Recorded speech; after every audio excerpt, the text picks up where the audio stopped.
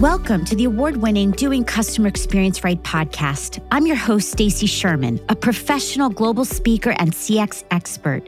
This show is about action over theory, focusing on applying proven strategies to deepen customer relationships and increase loyalty as your competitive advantage.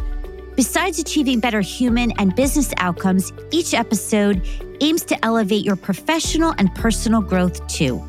To continue learning, please subscribe to my newsletter at doingcxright.com.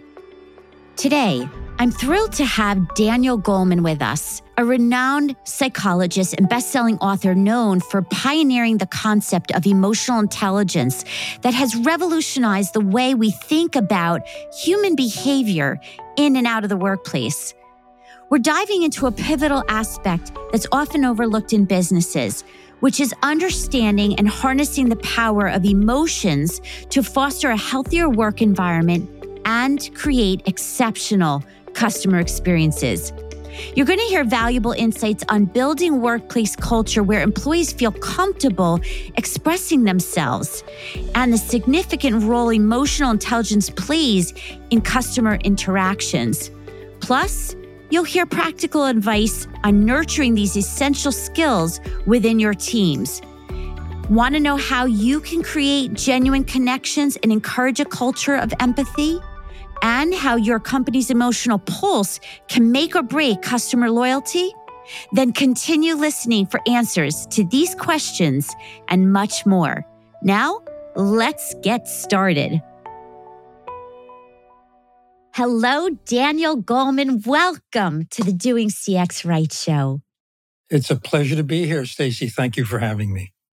I don't know if you could see my energy, but I feel so alive being in the room with you. And I'm so excited to talk about your new book and tap into your wisdom so that so many people will be able to benefit. But let's start with, who are you? What do you do professionally? So by training, I'm a clinical psychologist. I have a PhD in psychology from Harvard, but I went into science journalism. I was at the New York Times for many years. And then I wrote a book called Emotional Intelligence, which introduced the concept to the world. And once I wrote that, that became my career. And I talked to companies and business organizations and write about it. And my new book is Optimal.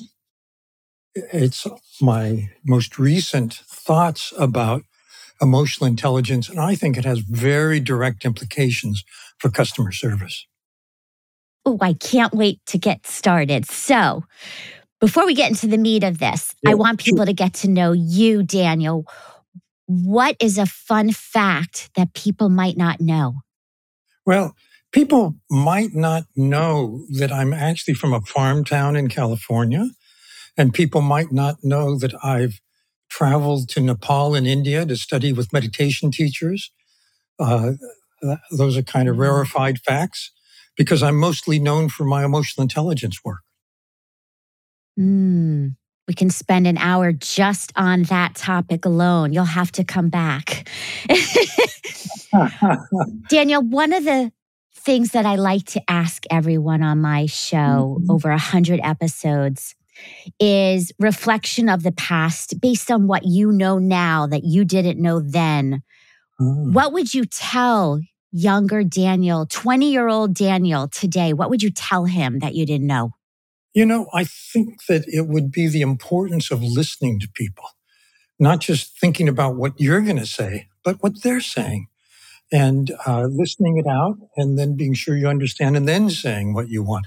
It's a simple thing, but it's like the common cold of business and customer relations is not really understanding or empathizing with the other person. I think it's really important. So with that in mind, let's shift to doing customer experience right. Sure. What does that mean to you? Let me tell you a story. I was in a very fancy deli in the Upper East Side of New York. And I was coming down with a cold. And my wife ordered chicken soup. And when they brought it, I thought, oh, maybe that would help me. So I said to the waiter, could I have an empty bowl? I want to share my wife's soup. The waiter looked at me like I crawled out from under a rock. He was just disgusted, and he stomped off and kind of flung a bowl in front of me. And I thought, okay, I'm not going to give this guy a tip, and I'm not coming back to this restaurant. In other words, in a customer experience, how you feel in every encounter is not just how you feel about the person you had the encounter with, but about the company. But later, toward the end of the meal, I stopped another waiter and I said, what teas do you have? And he looked at me, really looked at me, and he said, you look like you're coming down with a cold. So let me tell you what my mom used to recommend for me. And then he went through a litany of like herbal teas. And I thought, okay, this guy gets the tip, and I'm coming back to this restaurant. And it was because I felt his warmth. I felt his caring. And I think in the customer experience, that makes all the difference. And in Optimal, the new book, I talk about research that was done at Harvard Business School about people having a good day, what it's like to feel good at work, to be productive, to be happy, to be satisfied, to connect with people. And it occurred to me that is the essence of a positive customer experience, because emotions are contagious. That's the way the brain is designed. When you're with another person or you're talking to another person, there's a kind of silent, automatic brain to brain connection that transmits emotions. And if someone is in an upbeat state, in a warm state, in a kind of exuberant or even just feeling good, you catch that feeling. And that is the essence of the customer experience. I don't care if you recommended something I'm happy with. It's how I felt in the interaction that makes all the difference. Oh, such a good story. I want to unpack that for a second.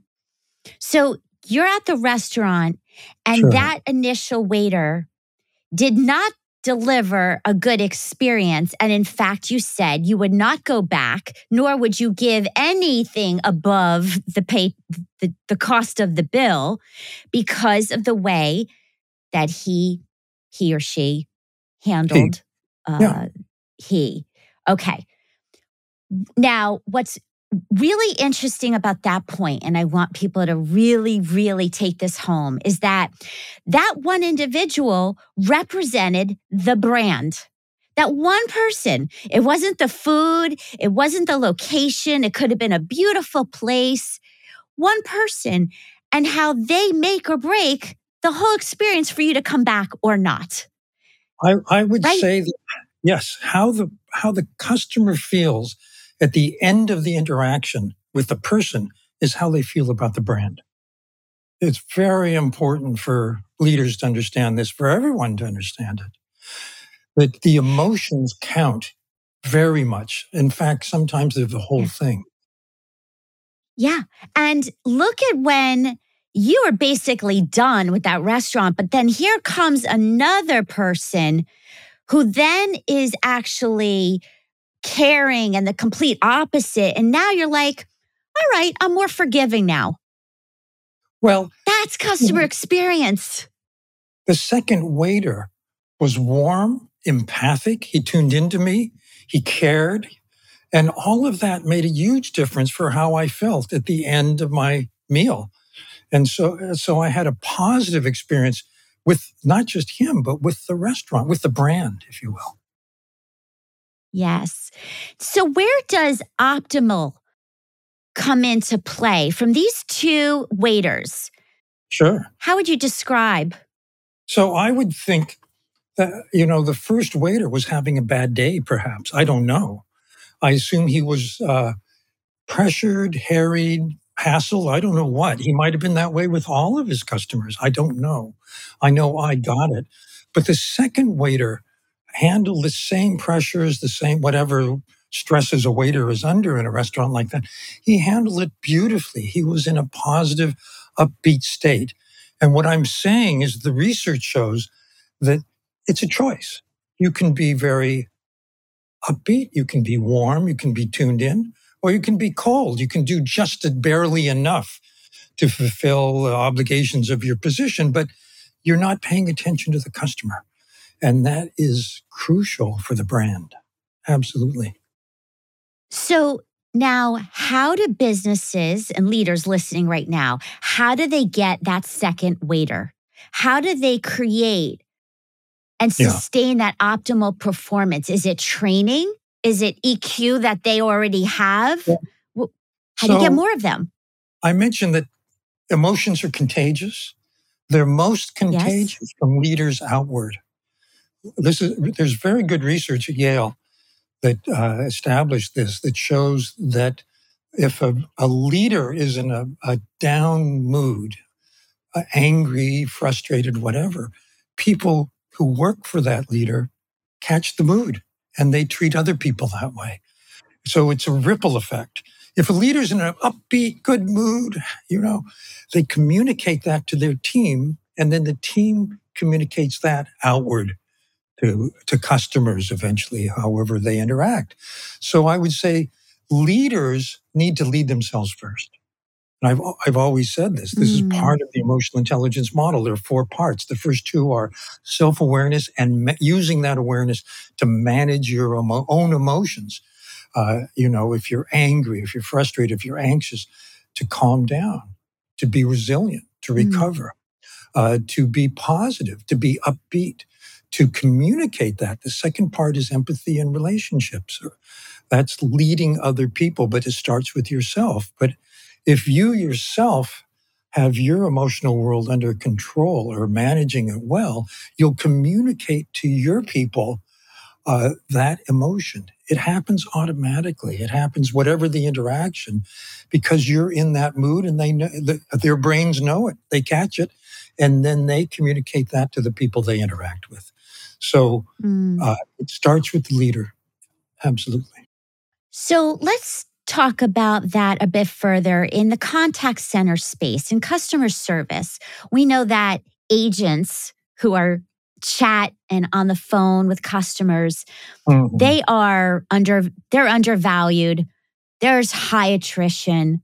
Sure. So what can leaders do to actually make them feel more valued? There's got to be a reason that the high attrition rate is everywhere. It's not just one company. So, how can they use optimal and your whole mindset and research to shift that? So first, you have to distinguish between, Reinhold Niebuhr's Serenity Prayer. Tell what you can change and change Mm, it. And if you can't change it, then adapt to it. And the question is, can you pay them more? Can you give them perks? Maybe you can, maybe you can't. But whatever the constraints are, how are you treating them? How are you relating to the people who are your customer interface? This is a big question. Do you value them? Do you care about them? Do you let them know that? So it's the mm, how of leadership, not the what. mm. I think also it's about empowering them because in your case with the restaurant, now this isn't customer service, Mhm. but that waiter with the tea bags was empowered to actually be helpful, to give you the support and not have to run to that next table. Yes, and to go back to the situation of someone who's maybe typing on a phone and they get call after call. I've talked to so many of those people, and you have too. Everybody has. And there is Yeah. such a difference in how you feel because of tone of voice. Tone of voice carries lots of emotional information. So, is the person patient, warm? Do they care about you? Or are they businesslike, brusque? It makes a big difference in how you feel at the end of that interaction, which, as I said before, is how you feel about the brand. So, if a leader cares about customers and customer service, they, I think, would do well to pay attention to the emotional intelligence level of their leadership, which means being intelligent about emotion, letting people know you care about them, that they matter, that they're making a difference, that they're valued. They're very valuable. I'm thinking now of a business case. the Progressive, people know it as Progressive Insurance, now called Progressive. You know, they did an advertising campaign that became very famous with a woman representing Progressive. During that time, their business just prospered incredibly. They went from a very low share value to very high. They got many, many more customers. And I think the secret ingredient there was a guy named John Murphy. He was the head of their CRM, customer, customer relations manager. He was the C-suite guy in charge of that. And he cared about his people, and his people were the agents who interfaced with their customers. So basically, what he was doing was letting them know that he cared about them, he valued them. And they transmitted that to their customers. And I think it helped that company enormously. He said, emotional intelligence is what makes the difference here. We're in a relationship business. And I think anyone who deals with the public in their business is in a relationship business, whether they realize it or not. And so paying attention to that element matters enormously, and it matters from the top down and it ripples out. Okay, so we are talking about human behavior. We're talking about what we learned in kindergarten. Be nice, be kind, share, like everything I learned in kindergarten. So why is it that we are continuing to have this dialogue that it's not at the forefront of what everybody's doing in and out of business? Why are we having this conversation? What's the block in your mind? You know, you went to kindergarten and you heard these things, and maybe you heard them all the way through elementary school and beyond, but you heard other things too. You heard that how you do on the test matters, and whether you're like the number one kid in the class or not matters. So we learned to be very competitive, and frankly, business, understandably, is very competitive. And people in business think that many different things matter for beating the competition. So lots of leaders, for example, will pressure their people to do well because they want to hit the numbers for the quarter. But they don't pay attention to how they're getting the numbers. Because if they stress people out, if they burn them out, people are likely to quit. A lot of people say, I left because I couldn't stand my boss, not because I couldn't stand the company. And many talented people will be the first to leave because they can. And so if you're only stressing people out to hit the numbers, you're hollowing out the human capital in the company, which in the long run is self-defeating. In the short term, it may make you look good, but it's better if you inspire people. It's better if you let them know you care than just berating them because they are or aren't hitting the numbers. Speaking of numbers, Yes. we know that businesses attach to the Net Promoter Score, NPS, and there's other metrics as well.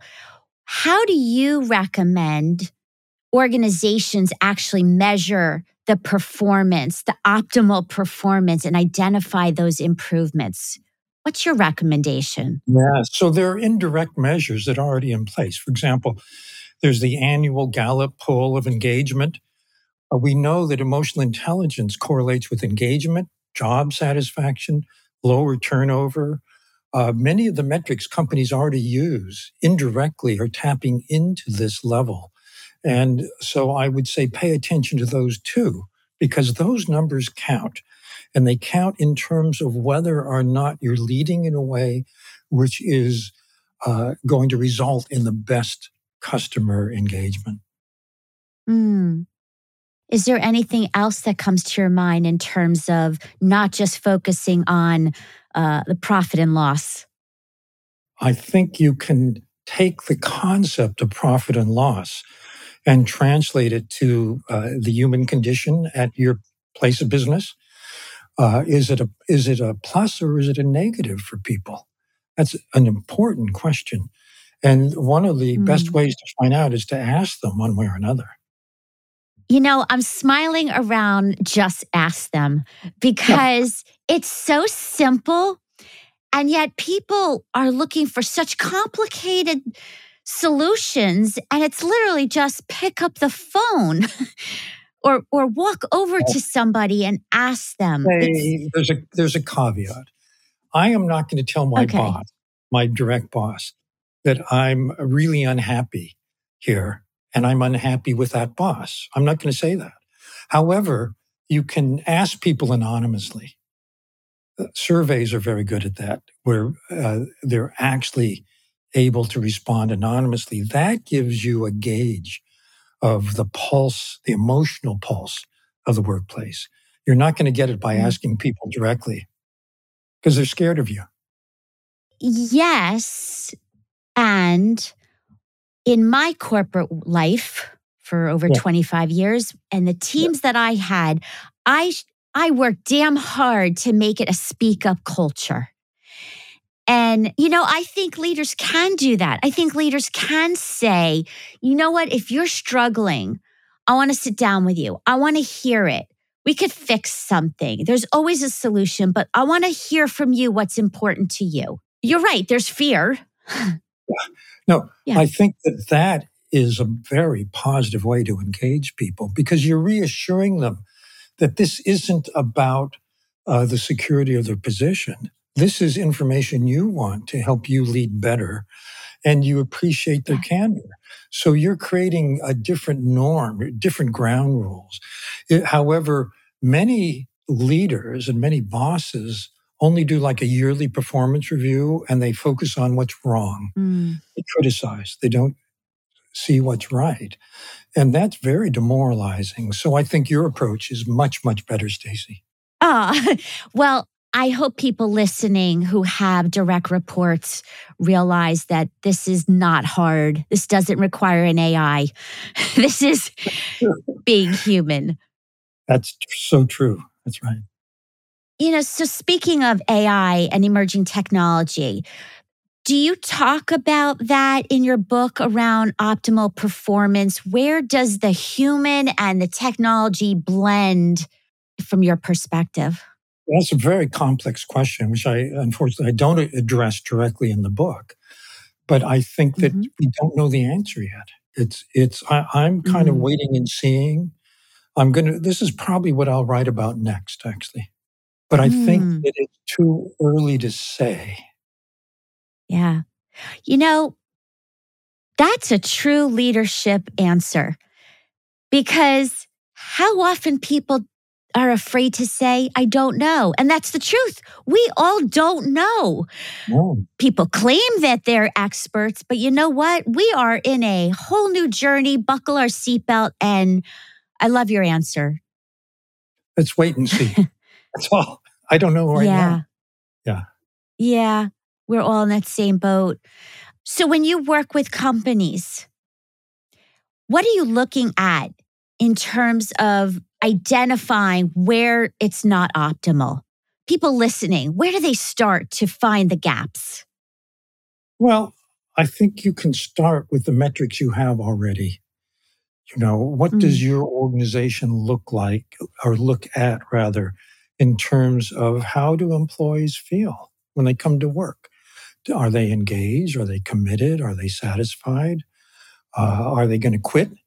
These are important things to know. And they're all signs of whether you're doing it right or not. Mm. The game changer is actually doing something with the data and going back to those members and say, here's what we did because of your feedback. How often that does not happen? Oh, But it should. I agree with you, Stacy. Yes. So this is news to use. It's not just like, oh, well, that's interesting, but rather, if you acknowledge or if you recognize the importance of the emotional reality that you're creating at work, that people are bringing to their interactions with customers, you want to know what's going on. And if it doesn't look good, what can we do that would be better?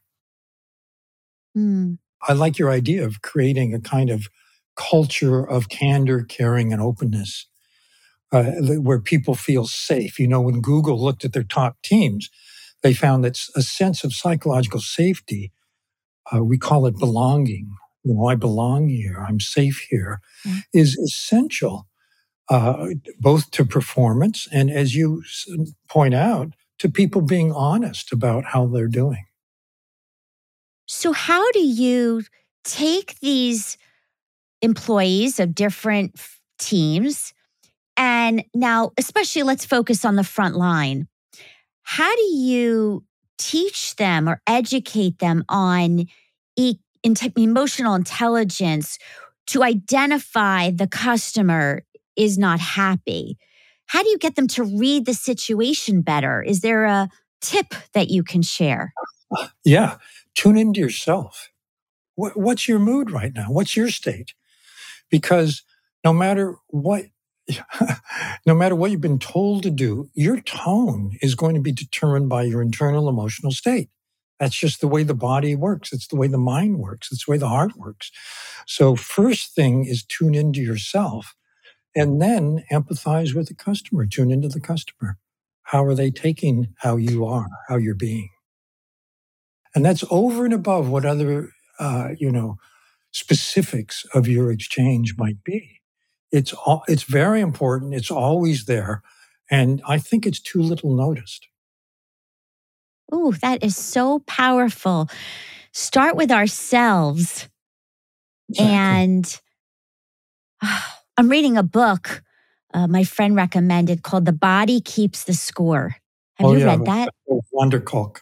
Yeah, Oh, it's reminding me of what you're talking about and how we really have to own our experiences before we can give it to anybody else.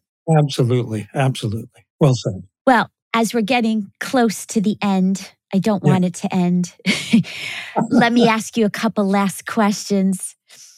sure. Go ahead. Leadership, whether it was at Harvard or in a company or a boss that you had, a teacher, what is Hmm. the best leadership advice you've ever received? Well, I think it's just to be yourself, to be authentic, and to let people know why what you're doing matters. What meaning does it have? What's your sense of purpose? If you can speak from the heart to the heart in a way that resonates with people, it's extremely inspiring. And we have data that shows this creates the most positive climate, and people will go way beyond the just job description to do their best if they feel that what they're doing matters and resonates with their own sense of purpose. How could even a leader, when they're hiring, test for that? How do you know that you're hiring the right person? Is there a sign? Is there a signal that a trend that people can hook onto to Here I'm going detect? to say I don't trust the metrics of hiring because everyone puts on their best face. However, Yeah. what you're getting is the best example of that person and how are you feeling? That's one thing that you can tune into. Mm. The other is that I don't know that it's possible or necessary to hire for emotional intelligence, but I think you can help people get better at it. You can train for it. And we really encourage that. Mm. Hmm. And if I had CEOs and leaders of all different industries in my room right now, what is Mm. the one takeaway that you want them to remember from any of your books? I would say that empathy matters. And there are three kinds of empathy. It's which kind you Mhm. have.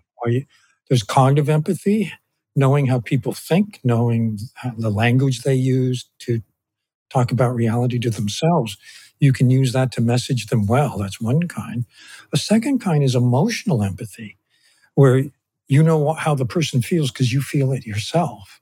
And then the third kind, which Mm. is often ignored, but I think really matters, is called technically empathic concern, caring about the other person. And for example, in a customer exchange, in the customer experience, it's the customer feeling cared about that makes the big, big difference. It's not just the technical specifics, the price, all of that matters, yes. But does the person who you're talking to care about you or not? Are they just trying to sell you to make the sale? Do they want to keep the relationship? Because then you'll come back again and again. And that is something I think everyone needs to pay attention to. Mm. One point of clarification, and someone made me recognize this word, and I want to Sure. point it out. There's empathy, and then there's being an empath. Oh, There's a difference. yeah. So I don't know what you mean by empath. I guess it's someone who is super empathic. Is that right? Here's the thing about empathy. It's important to understand that empathy doesn't mean you will do anything that will make the person happy.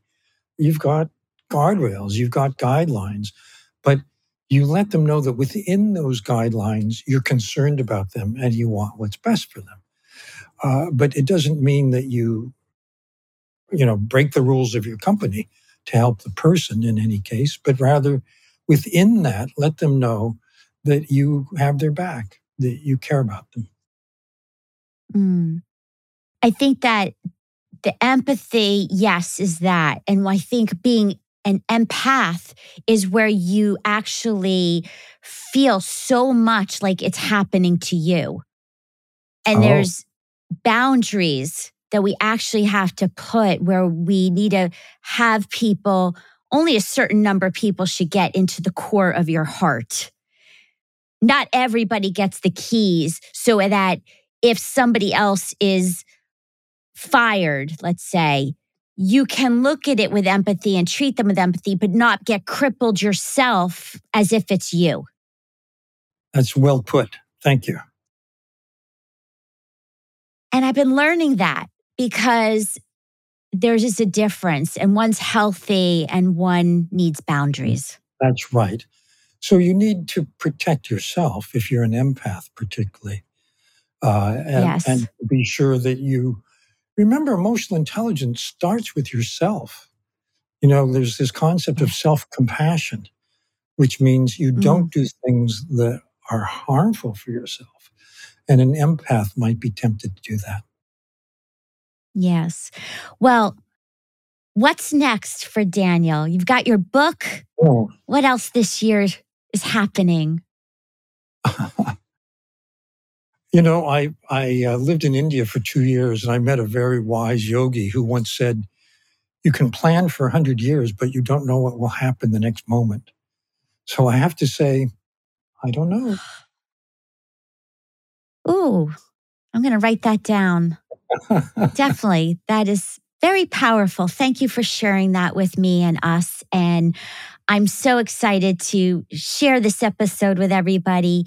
And I'll put in the show notes where to find you and your new book. And congratulations. Oh, also, Stacy, can you mention my emotional intelligence, Daniel Goleman Emotional Intelligence online training program? People may be interested in that too. Well, they're listening right now, and it'll be in the show notes. And again, congratulations and thank you for the gift of you today. You're very kind. Thank you, Stacy. It's been a pleasure.